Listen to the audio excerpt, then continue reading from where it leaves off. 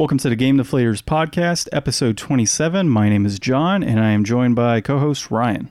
Hey everybody, here at the Game Deflators podcast, we like to talk about games we're currently playing, games we recently picked up, and the inflation-deflation challenge. This week was pretty good, actually. I truly enjoyed the game that we played for our inflation-deflation. It was quite good, quite good. Yeah. And we'll get into that in a little bit. But first off, let's go ahead and start off. John, what'd you pick up this week, man? So, surprisingly, I was able to actually go out and get some gaming stuff this week. It's been hectic since about February. I've been moving into a new house, doing a whole bunch of housework and such.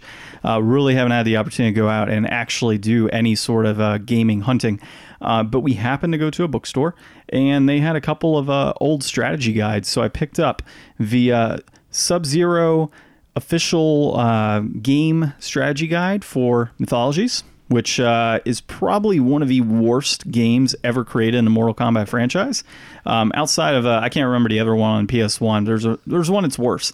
So there's that, and then I also picked up a strategy guide for The Bouncer. If you have not played The Bouncer on PS2, it is a Squaresoft game. I don't believe they actually had a Square Enix version come out.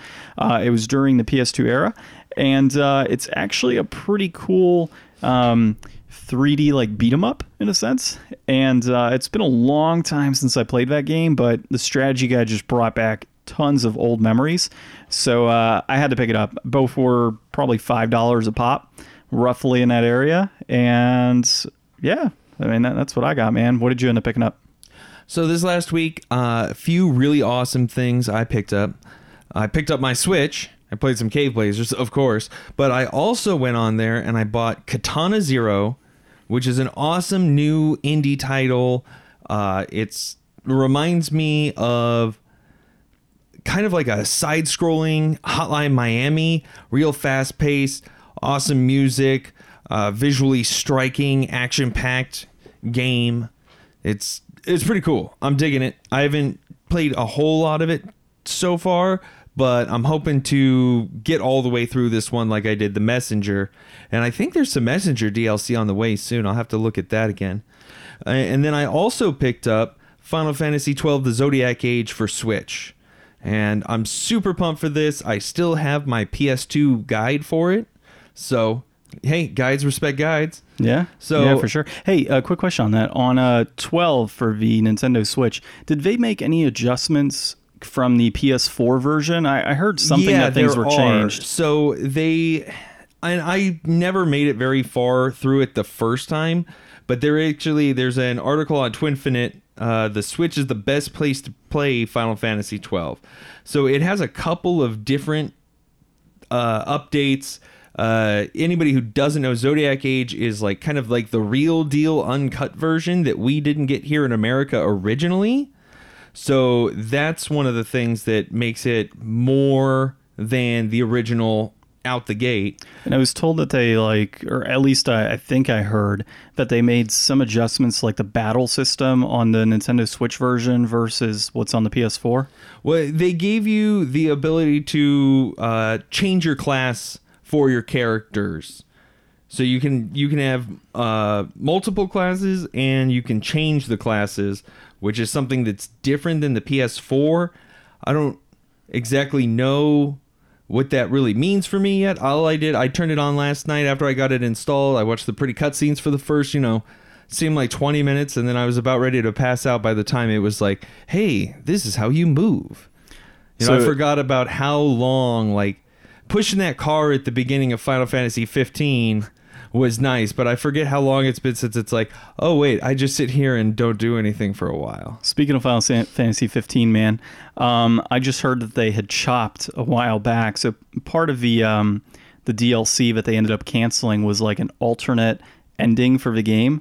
So pissed. I was really hoping to have that DLC come out and see what they kind of come up with, and to hear that there was a potential alternate ending is just upsetting in a sense. So I'm kind of angry at the Square team right now. Well, I mean, considering it was a alternate game to begin with by not being Versus 13, I mean, yeah, there's already been so many changes and cancels and rearrangements of whatever the story might have been. Who knows by now? Yeah, I mean, we might get a DLC in 10 years at this rate. Yeah, so is that safe to say that that's what you're going to be currently playing is Final Fantasy 12? Well, it's kind of interesting. I had heard this idea on another podcast a few weeks ago. I can't remember if I brought it up. I've told a bunch of people about it. What's the name of the podcast?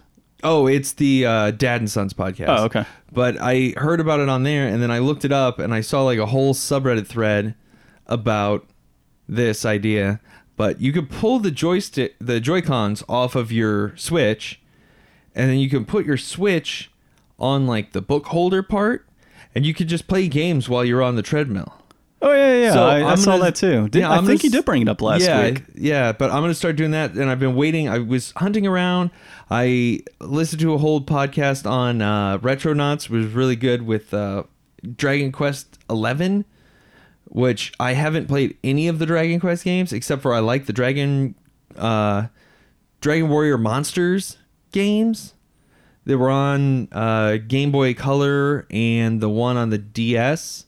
I played both of those and liked those. They were like kind of pseudo Pokemon, but in the Dragon Quest world. But anyways, I looked at those, and I looked at a couple other games, Octopath Traveler, and I was trying to find something that I could play on the treadmill that would be not something that I had to be super accurate with, like nothing like people say like, oh, I'll run around and explore in Zelda, or, you know, play an easy level in Mario, something that doesn't require a lot of finesse with the platforming. So I figured this was like the perfect game, because you don't actually have to control any of the combat. You just have to set the stuff up in the menus to work out, and then watch it play out and just kind of move around. I was like, that would be interesting. And also it's like, it's a good long game that if I play this and I actually want to get through it, I think it'll keep me running for a while. So I'm gonna look into that, and we'll weigh in on that. We'll have like we can make a whole new thing. We'll see how far I can run and how far I can play, and we'll see like how many miles I can rack up playing this game. Yeah, I might have to join you, man. I've kind of increased my belly size here recently, so that might be a good idea for me to play some Sultan Sanctuary while, you know, hanging on the treadmill. That's going to be way too hard. Oh, dude. It's going to be way too hard. hard. I'm up for the challenge. I can't stop running until I kill a boss. That's what it is. You don't think that'd be good? Dude, there's no way you could play Sultan Sanctuary on a treadmill. Challenge accepted. All right, give it a shot. Right, challenge accepted. I guess it's weird for me to think about playing it on a treadmill because I played it on Vita.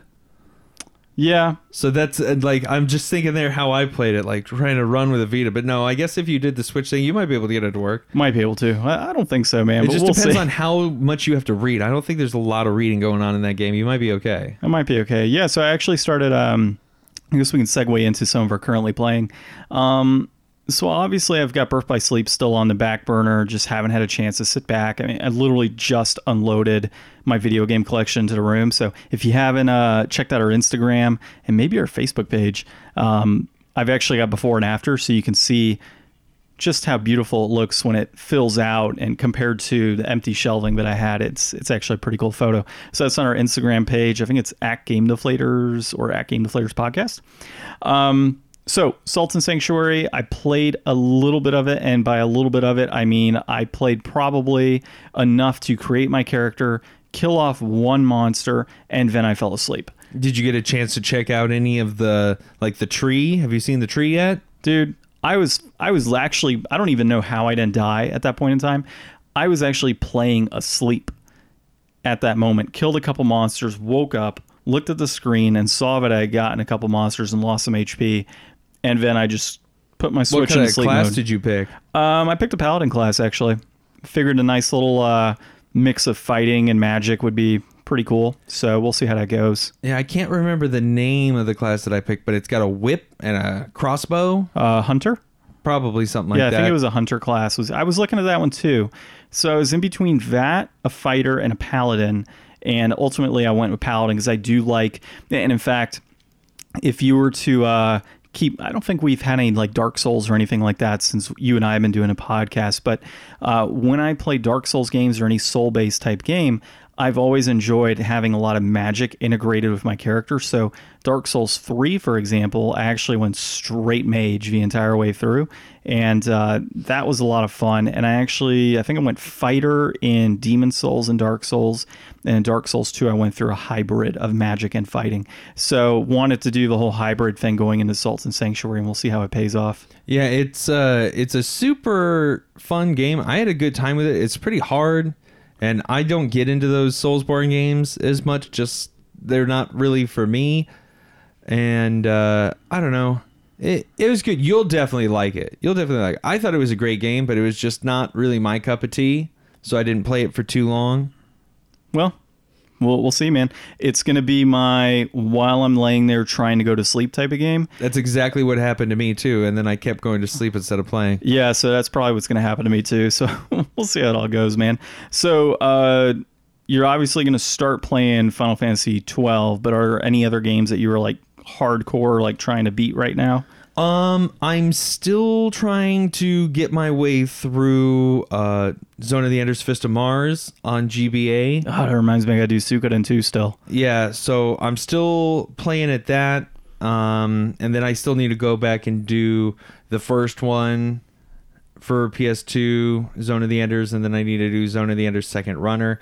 But cumulatively, it shouldn't take me more than like probably 20 hours or 30 hours to beat all three of these games.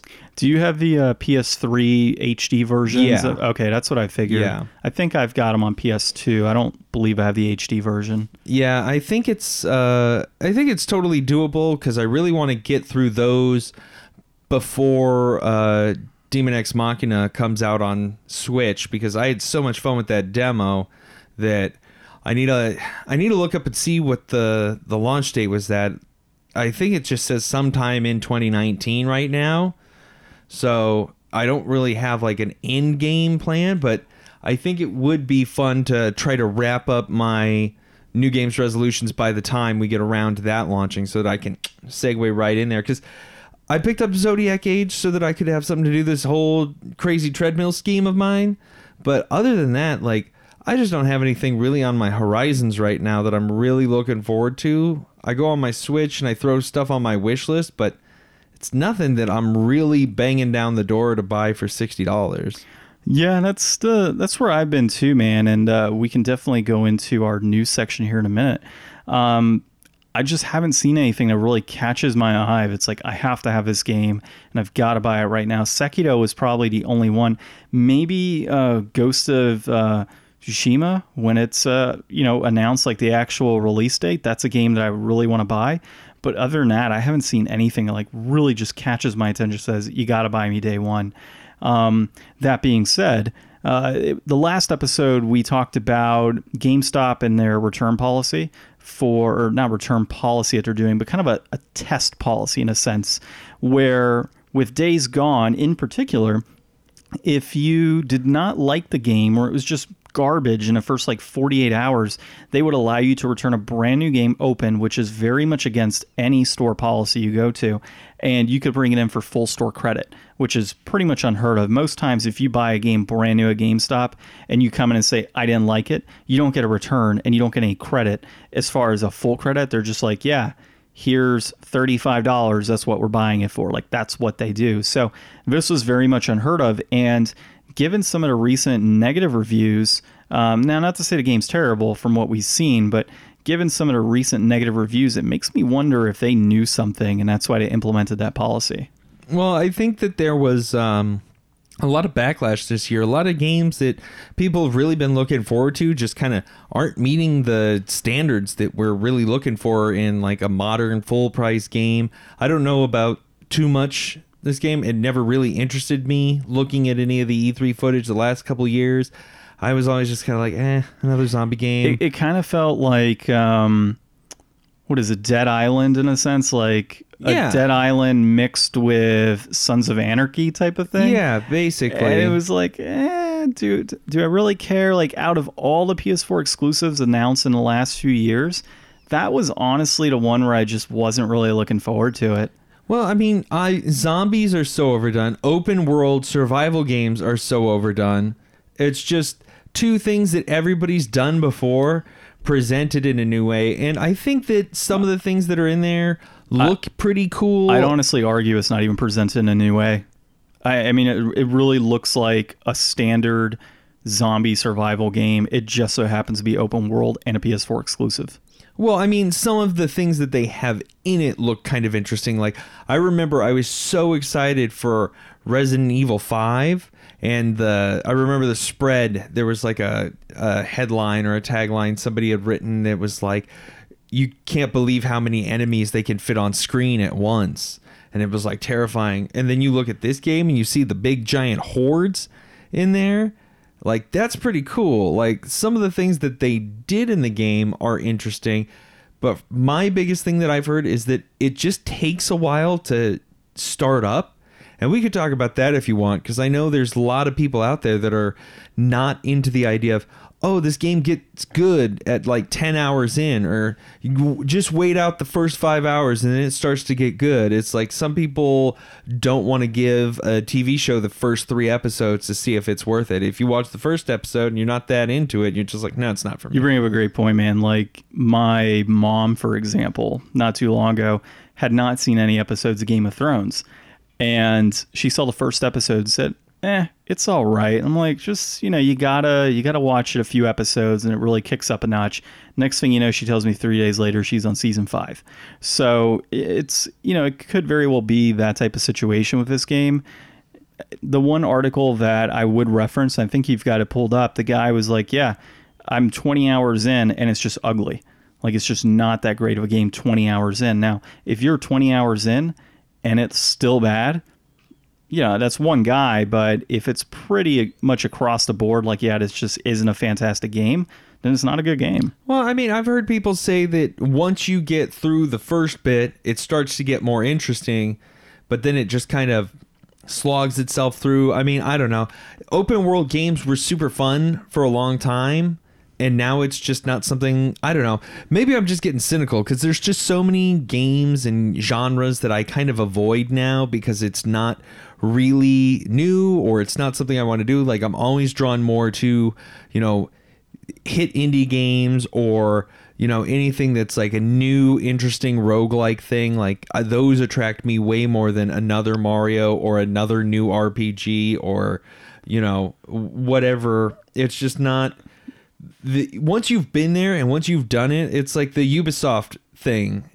How many towers and how many games can you climb to reveal new parts of the map before it's like, I've been there, I've done that, I get it. I mean, you had to climb towers in Zelda.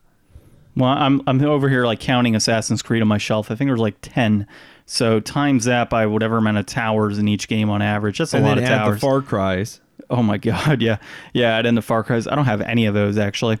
Good point on the indie games, by the way. So I've also found myself going towards those shorter, like graphically beautiful and good gameplay, but not something like super overdone like an open world game. I've just found a lot of enjoyment in those types of games as of late.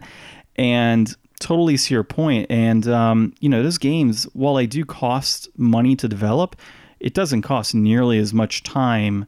Well, I mean, it costs time because you got a smaller team, obviously. It's not like a team that made Days Gone, but, the amount of money getting pumped into one of those indie titles, if you had a larger team doing it and being able to pump it out quicker with less of a budget, it makes you wonder, is the route, in the next few years going to be more indie game related versus AAA titles like A Days Gone? Well, and less crunch. I mean, there's so many articles coming out these days. We just had another thing come out with Mortal Kombat 11, talking about all the crunch. All the crunch with Red Dead. We've heard about all this crunch and all these people that are killing themselves working, 70 to 100 hours a week. And it's just brutal, and they get no respect. They don't get, anywhere near the praise and anything that they deserve because the bosses step in, and then they lay off hundreds of people. And, even when that's not the case, even when they're not treated, that poorly, like, how much crunch did he put in for Super Smash Bros. Ultimate? Yeah. And you know what? it kind of makes you wonder if a reason we have so many of these bugs in games and like issues that need to be fixed up half the time on release, if that's actually done on purpose by some of these developers to keep their job a little longer in between titles and such too. Well, I mean, no, because then they're employed. Well, no, what it comes down to is that, hey, we don't have enough time to make this game. Make as much of it as you can, as best as you can, while you're tired and unable to have any free time to even think about anything but doing this. Just do this as much and as long as we can make you, as quickly as you can, and then we'll fix it in post, and then you're fired. Yeah. Or, hey, you know all those things that you did really well? Do this other game instead, and once you fuck up a couple of those, then we'll shut you down. I mean, I've already been hearing rumors and stirrings about how Dragon Age is going to have some of this bullshit too, some of this live experience stuff and some of this, microtransaction bullshit. Like, the market has been so saturated that games like Anthem had the same kind of thing. Like, I think Anthem is what inspired the Days Gone, hey, we'll give you a couple days to check this out, and if you don't like it, bring it back. Like, how many people did that with Anthem when it was killing their consoles? I wouldn't even say it was the starting of Anthem. I mean, you look at Fallout 76, which was just before that. And then you've got, what's that game? I almost forgot about Fallout 76 with all the bad news Anthem's had. It almost made me forgot, honestly. Yeah, exactly. What's the other game that came out a few years ago as well? It was the one where it's like an open world, not open world, like you get to go to different planets and Mass such. Effect Andromeda? No. Different planets as in like you can cultivate those worlds. Yeah, the one, it's not like infinite Star realities. Citizen. Yeah, hold on, I'll look it up. Whoever's listening out of our like 30 or 40 people that actually download the podcast and listen to it on YouTube and such, they'll probably know right off the bat. But yeah, you know what I'm talking about, right? Where you go to different planets, you cultivate them, and it's like infinite types of planets, so it's always like generating new stuff. Yeah, I'm looking it up. I know exactly what you're talking about. I just can't remember the freaking name of it. Yeah, I can't either. It's like $6, I think. No, it went up in price recently. I think it's sitting at about 20 now. God, we are terrible at this. We really are. Well, I mean, I just kind of threw it on a whim, so I'm not too worried about it. But yeah, No Man's Sky. No Man's Sky. There you go. No Man's Sky. That's the one. That's supposed to be way better. And that's now the thing. It is, yeah. Well, that's the thing that people are counting on is like, how can we get one of those games that everybody buys, and then we just make it better later and not worry about it? Well, the problem with that is that once you do that enough, people get salty and people don't want to do that shit anymore. So it's like, if you're not going to support these games, like, so this is the whole thing going on with Anthem right now. That point, man, like, why would I spend $60 on a game brand new? And we've had this conversation before of why I always buy games used in like a year after the fact. It's, I'm not going to pay $60 to have a buggy ass game and then not be able to enjoy it to its fullest when in 6 months to a year, I can pick it up for $30 to $20. And with extra content, basically. With extra content included, like Horizon Zero Dawn. I don't know how many bugs were in that game, but it was like $15 or something that I paid to get all the DLC, a full game, no bugs, or at least major bugs in the title, because I'm it'd been not out even for talking a year. about DLC or bugs. I'm talking about like A full added game. features, like not selling you the complete game versus buying the game and all the patches are in, and now it's the complete version of itself for less money. Yeah, exactly. Like, I don't want to spend $60. Given the history of No Man's Sky, Bethesda with their Fallout 76, Anthem, now Days Gone. Now, I don't know how bad Days Gone is because I haven't had a chance to play it yet, but, you know, all these games that continually come out with, you know, poor initial, you know, reactions from both critics and players.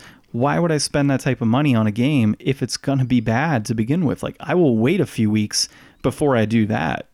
So that's pretty much where I'd be on that end, dude. Yeah, it's definitely not the best time for big AAA publishers kind of throwing around their weight and their exclusives, or, you know, their big, long, waiting, money-making titles. This is going to be an interesting year to reflect back on, and I want to see what else comes out. Like, I can't believe that Fallout 76, that was last year a little bit too, wasn't it? Like late 2018, I think. Late 2018, yeah. So it's like that debacle. Actually, it might have been early 2019.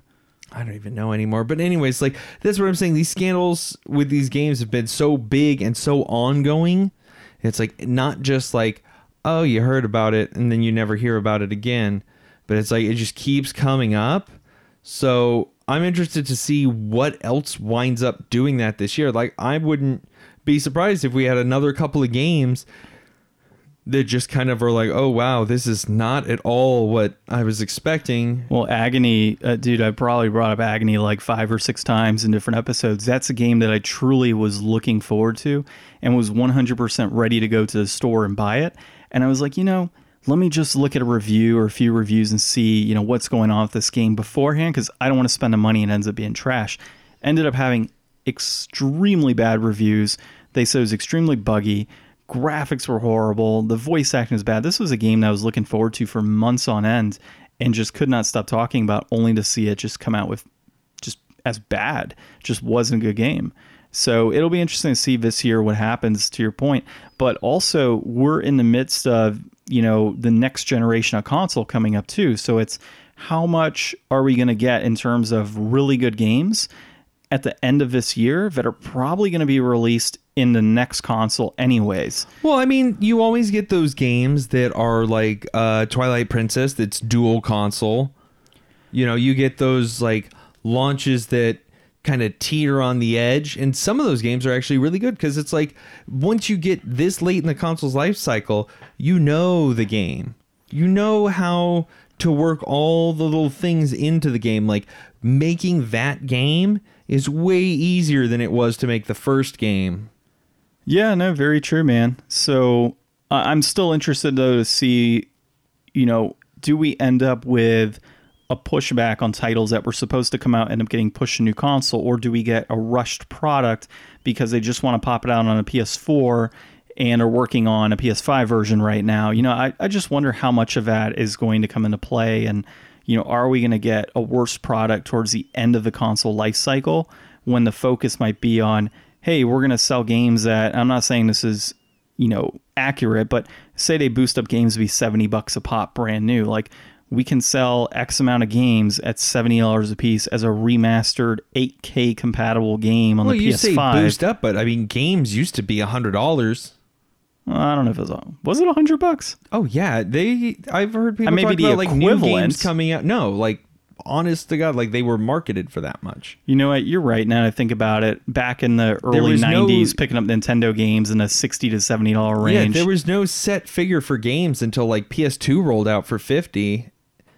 PS1, I think. PS1 was $50? PS1 had like, I think it was $50 games. Yeah, $49.99. Because I remember the jump to $60 and I was like, all right, well, this totally seems worth it. The fact that we've had it from the entire era of the PS3 and the PS4 is kind of crazy when you think about it being that long at the $60 price range. Yeah. And the cost of development has gone up. So I wouldn't be shocked if they started to increase the cost of or price of games when they come out new. Well, that's the thing. That's where microtransactions come in now. But that's the thing that they say with all that. And I know I've talked to James extensively, and I've talked to another friend who was in game design. It took some in college and stuff. And it was something that I always used to think. But after watching Jimquisition, and shout out to Jim Sterling. His videos are awesome. If you want to know about this kind of stuff, he covers all this kind of stuff that we've been talking about here for like the last, 15 minutes. What's going on in the AAA gaming industry, where all these, trends are going. He talks about all that stuff a lot. I get a lot of good info from him. But it just doesn't... And I've talked about it before, referencing him before too. It just doesn't pan out. Like, you can't say that we're breaking sales records and we're the most profitable we've ever been, and then complain about how you can't make enough money selling your games. Well, and then you're selling games that aren't finished and aren't done. Like, just make games that are good. Like, indie game developers make games that are good, and I'm sure that they probably use like a pretty narrow budget. Like, I'm pretty sure they don't have a whole lot of wiggle room, and they may have to crunch because it's, they're focusing on making something that they really want to make. But, you can make good games and sell them for a certain amount of money and make profit and do it. Like, that's what making games is. That's what doing your job is. Like, you go to work and you do your job. These game executives go to work, they promise the world, and then they force everybody to work insane just to push it out and reap all the rewards for the stockholders. Yeah, exactly, man. And so I actually was reading an article recently from Yahoo on their financial side of things, and it was talking about the outlook of games from 2019 to I think it was 2023. And it was saying that one of the biggest barriers that they're seeing in terms of growth in the gaming market is really just the cost of game development. Like, that's going to be one of the biggest barriers coming forward for all the major players. And those key players being Activision, EA, Microsoft, Nintendo, PlayStation or Sony, obviously, and then Tencent is one of those bigger players. But, one of the things that they've been doing, and that's the thing, it's such a big competitive landscape overall between mobile gaming, PC gaming, console gaming. You have Stadia coming up. Yeah, the streaming services that are in existence today. So, it's a huge competitive landscape already. And, you got to think about ways that they're going to make money. And one of those ways is obviously through the pushing of esports, which is already huge to begin with. But you're now seeing it on things like, I was actually watching ABC in my hotel room a few weeks back. And it was just like, it was Dota just on TV randomly being played on a national televised syndicate. So, I think that's going to be one of those ways in the next few years. Like, that's probably where we're going to see a big push is towards a lot of competitive gaming and trying to increase revenues from, the advertising dollars that are coming through TV promotional deals similar to what you have with sports and like the NFL and NBA. So I can see that being like the major push. And obviously the microtransactions are going to be there. But I think some companies are now seeing like the negativity that spurn from those microtransactions. EA recently, I think with their new Star Wars game, they were like, there's no microtransactions. They're the ones who caused the microtransaction problem. Yeah, exactly. They're the ones who Star Wars Battlefronted twice. And they lost tons of money. So I think them seeing like the error in their ways on that, they're like, we can't keep doing this. But if we go to competitive way, which tournaments and such have always been here. I remember in like middle school and high school having just straight up, hey, we're going to pay like $5 to do a tournament type of thing. Like everybody pulling their money and we're going to play and whoever gets first and second takes it. And games like Dota have huge microtransactions. Like you can buy armor sets and stuff for a ton of money, and all it is cosmetic. You don't win more. But isn't the game free to begin with, though? Oh, it's totally free. Yeah, exactly. You literally don't have to buy anything. You can play all the heroes in Dota. It's not even like League, where you start off and you only have certain heroes that are in like the base pool, and then you have like a rotating pool of heroes each week that are available for free. And then you can save up your in-game points to buy them or buy them with real-world money. Exactly, and you have the ability to... But that also has the rune system that you can use. But you also have the ability...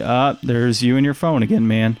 But you obviously have the ability in a game like, Dota or any other free game for that matter, to be able to purchase using in-game currency that you get from playing. The thing with EA is, we've got microtransactions on a game that you just paid a boatload of money for. Now we're going to have you pay more money to do microtransactions. That's probably where the issue really lies. And I don't know if we've ever brought it up before, but I don't have an issue with microtransactions as long as it's cosmetic based and it doesn't have a major impact on the game itself. And when it comes to a free game like a Dota or a Legends, having those microtransactions is obviously a way to stimulate their growth and their revenue, which makes sense, along with advertising and all that good stuff. A game like Battlefront 2 already has revenue coming in from the game sales. So while it's cool to have microtransactions, anything that is going to affect your overall performance in the game and gameplay shouldn't exist. Well, and it's interesting too because like the player bases for these games, like Dota 2 is, I think, the biggest esport in the world. Like I've been watching Dota 2 competitively for 3-4 years now, and I've only played like 2 or 3 games. I know I've talked about that before, and actually the MDL Disneyland Paris Major is starting up on May 4th. That's another $1 million prize pool major to see who else can push for the TI run this year. And when you want to get into like motivation for playing games, these are the games, these free to play games like Dota and League, like, yeah, they want you to dump your time into it, and it is a grind, but it's not a grind for artificial, like, oh, well, you know, you want your better loot and stuff. Well, you got to grind for it and grind for it. Wouldn't it be easier just to pay a little bit of money? You know, that's what they're looking for. And what do you ever get out of that? Like, what is anybody ever really going to get out of Anthem? Whereas people who play Dota on the highest levels, I got a list here of the International, which is basically the Super Bowl of Dota, and their prize pool. Last year's prize pool, $25 million. Yeah, that's worth playing a game and doing your little microtransactions to be able to get better and improve as a team. You don't have that with Anthem necessarily. Yeah, you're never going to win money playing Anthem. I mean, you could if they had tournaments and such, but it's not but as they don't. big. They have a struggling player base right now. They're losing players because the grind is so hard. The hardest difficulty levels should reward the best and most loot. Nobody wants to do that because you can get more loot running something easier 3 times in the same amount of time. So people who actually want to challenge themselves and try hard and actually try the hard grind, they can't get matchmaking. They can't do it with a full team of people because not enough people are willing to play their stupid game and just get furious and pay them. If they actually want to grind it out, they're grinding it out on the easiest, cheesiest way that they can. Yeah, and it's so bad that they've actually stopped production on their, I forget what they call it. There's like their roadmap.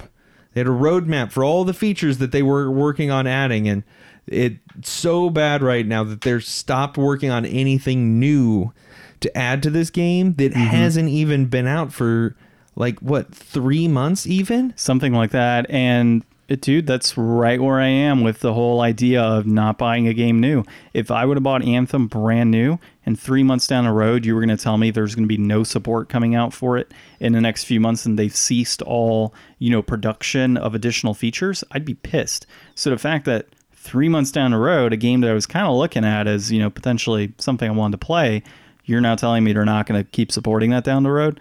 Why in the hell would I purchase it now? And what happens to all the people who paid $60 and then already bought the season pass and already paid a bunch of money for microtransactions? Well, the next game that comes out by EA, they're not going to support. But the thing is, it doesn't even matter. I hate to keep doing this because, I should talk about stuff that isn't just other people's podcasts. Jim Sterling put out a video a couple weeks ago talking about the tax shelters that they use in these video game industries and references EA specifically. They paid no taxes last year. They got a refund.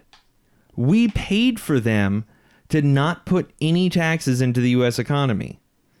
Like they have a basement that nobody works at in a country in Europe, set as their headquarters, say they don't have to pay taxes here, and we subsidize them trying to microtransaction us to death. Well, that does it. Definitely don't support EA now. So, no, it doesn't matter. They're still making money off of you whether you buy their games or not. That's very true. You're paying them with every tax dollar you pay.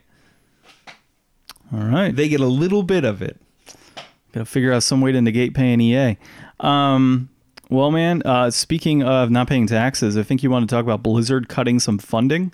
Well, I mean, that was just a tie-in to like this whole esports push thing. I mean, talk about games that are, unsupported by their developers after a while. And this isn't new news. It was new news to you. but Heroes of the Storm was a MOBA that Blizzard had, and they cut the development and support to that and totally killed the esports scene. So as much as I love to hear that esports are helping push the video game market, it wasn't enough to keep Blizzard interested in. They weren't making enough money off of it. They had to, get out there and release Diablo for mobile that nobody wanted. And another expansion of World of Warcraft or something. Who knows? It's like you see these big giants. It's the same way they came out with Dota has a card game. I can't even remember the name of it now. Well, really what it comes down to, man, is it's just kind of further solidifying my reasoning and the way I've been gaming, in that just buying used games that have been on the market for a while, I know what I'm going to get. I've seen the reviews, and then supporting indie titles that are coming out at $25 and $30 a piece. Yeah, because all these new games are trying to be so samey. We didn't need a Dota version of Hearthstone the same way that we need a Blizzard version of Dota. Well, yeah, and make something new. You're Blizzard, you change the world. You're Valve, you change the world with your games, and now all you want to do is just make your brand copy of what other people have played. That's the same. Days Gone might as well be Assassin's Creed Zombies 1980. Yeah, dude. And I'm all about, at this point, supporting small indie companies and their games and really getting a game at a good value. So if I pay $30 and I get maybe 8 to 10 hours of gameplay out of an indie game and I truly enjoy it, that's a better pill to swallow than paying $60 for Anthem, getting a buggy ass game that I'm going to put down after a month. That's just not worth it, in my opinion. I mean, you're on the average at $60 a month is what you're spending on something like that. I can get easily a month, maybe 2 out of a good indie title if I progress slowly enough and enjoy my time with it for $30. Or even just not paying $60 for a game that you could buy a game and really like it. But if you felt like you weren't really enjoying your time, it was just an easy grind, you just kind of got into the game's rhythm. It's like you could do GTA and have a ton of time on GTA just screwing around and having a ball. But at the end of the day, it's not new content. You're just doing the same thing over and over again. That's why I can't get behind. It's a good quality game and you can enjoy your time on it, versus getting a game that's poor quality and you can't enjoy your time on it. Well, what do you feel about games that just have a simple gameplay loop, like racing games and fighting games? You're not really getting anything new out of those the longer you play, other than getting better. And those are so competitive that it's directly about the improvement. That's a game that's worth putting hundreds of hours into. Anthem it isn't. I stopped playing those games years ago because I decided that playing shooters and just doing this shooter and then the next shooter and then the next shooter and just keep playing it and keep putting hours in and just keep doing the same thing. There's only so many times I want to tick those same boxes in my life and not miss out on everything else. Well, I feel your question to me is a fantastic segue into our inflation deflation.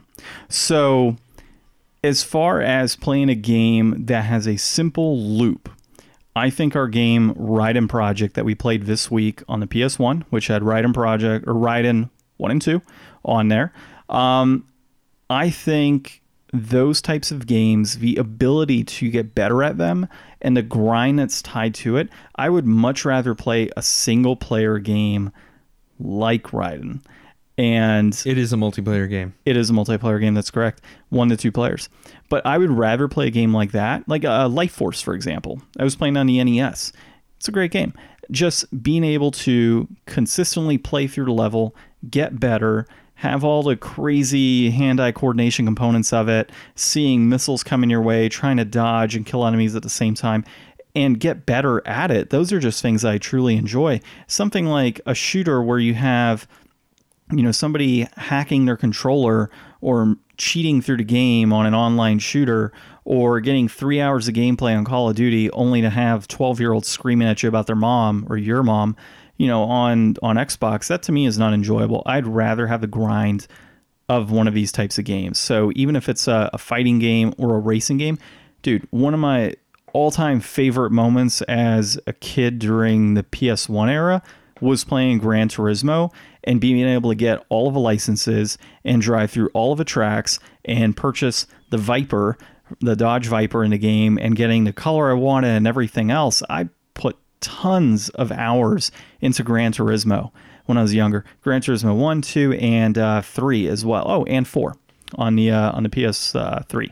So those are games that, while it's a continuous loop and it's the same thing, I felt that I got more out of that than a game like an Anthem or a Battlefront or a Call of Duty. And they're paced in such a way where you feel gratified for getting what you get. Like most of the time, like I don't know if Raiden Project, I mean, I don't think it has anything that it really is going to give you for getting better at the game and getting further into it other than the satisfaction of actually, you know, getting close to beating the game. But like that's the grind. That's what the game's meant to do. The game is meant to do that because it's fun and it's a decent challenge. It's not meant to just like throw bullet spongy enemies at you and just kind of be like, all right, do this until you've done it enough that will give you something maybe that you want, unless you feel like just buying a random chance to get it yourself. It's not artificially put that way to extract money from you. Like the methodology or the reasoning behind it, the grind is totally different. You're doing it for you. You're not doing it because you're wanting something that has been pushed further away from you on purpose to get your money. Exactly. And that's really where I enjoy those types of games is, you know, the like a Raiden. And there's a satisfaction of playing a game. It's kind of like Dark Souls or any of the Soulsborne series. You know, you work really hard to get to that boss, and then a boss completely wipes the floor with you. So you have to continue playing and training, leveling up your character, understanding the different, you know, components of that boss that you're battling, where they're going to swing, the timing, everything to perfect that battle and make sure it actually, like, that you win. And at the end of the day, you feel amazing because you beat it. I just don't get that with games like a Call of Duty or, you know, even Dota or anything like that, or League of Legends. Like, there's just not, you know, an end result that's going to make me feel amazing about myself, because at the end of the day, a game like Raiden, if we get through the entire thing, there's so much more satisfaction than racking up 30 kills in Call of Duty. Yeah, it's, you know, it's, so anyways, let's, for anybody that doesn't know what we're talking about, now that we've kind of talked into it a little bit. So Raiden is a series. It's developed by Seibu Kaihatsu. I'm totally butchering that, I'm sure. You just went to Japan. You should know this now. Like, don't you speak Japanese now? You spent 2 weeks there. No, I don't. But it's a shmup. It's a top-down ship shooter, you know, the kind. You go around, you get your spread shot, you get your laser, you drop bombs, you shoot at tanks and other planes and avoid all the glowing orange dots on the screen until you can't no more and you get blowed up and then you try again. So we played a couple tries at the first level of each, and we got into the second level of each. I mean, we didn't get that far, but we had enough to understand the game is. If you played a shmup, you played another shmup. Exactly. Those games are pretty much all the same in terms of the overall gameplay. Where I differentiate those games is the difficulty, the music that's tied to it, and the actual graphic components of it, and as well as some of the features and the different weapons and such, and how that's different from other games. Yeah, it's fun. And I thought the graphics were really good on both Raiden 1 and Raiden 2. They're about the same, really. Yeah, the weapons were interesting and unique. You've got bullets and then a larger bullet spread and then throw some missiles in for good measure. You've got a laser and then a faster laser and then a faster laser. And then you've got electric beam that like lassos and shocks things to death.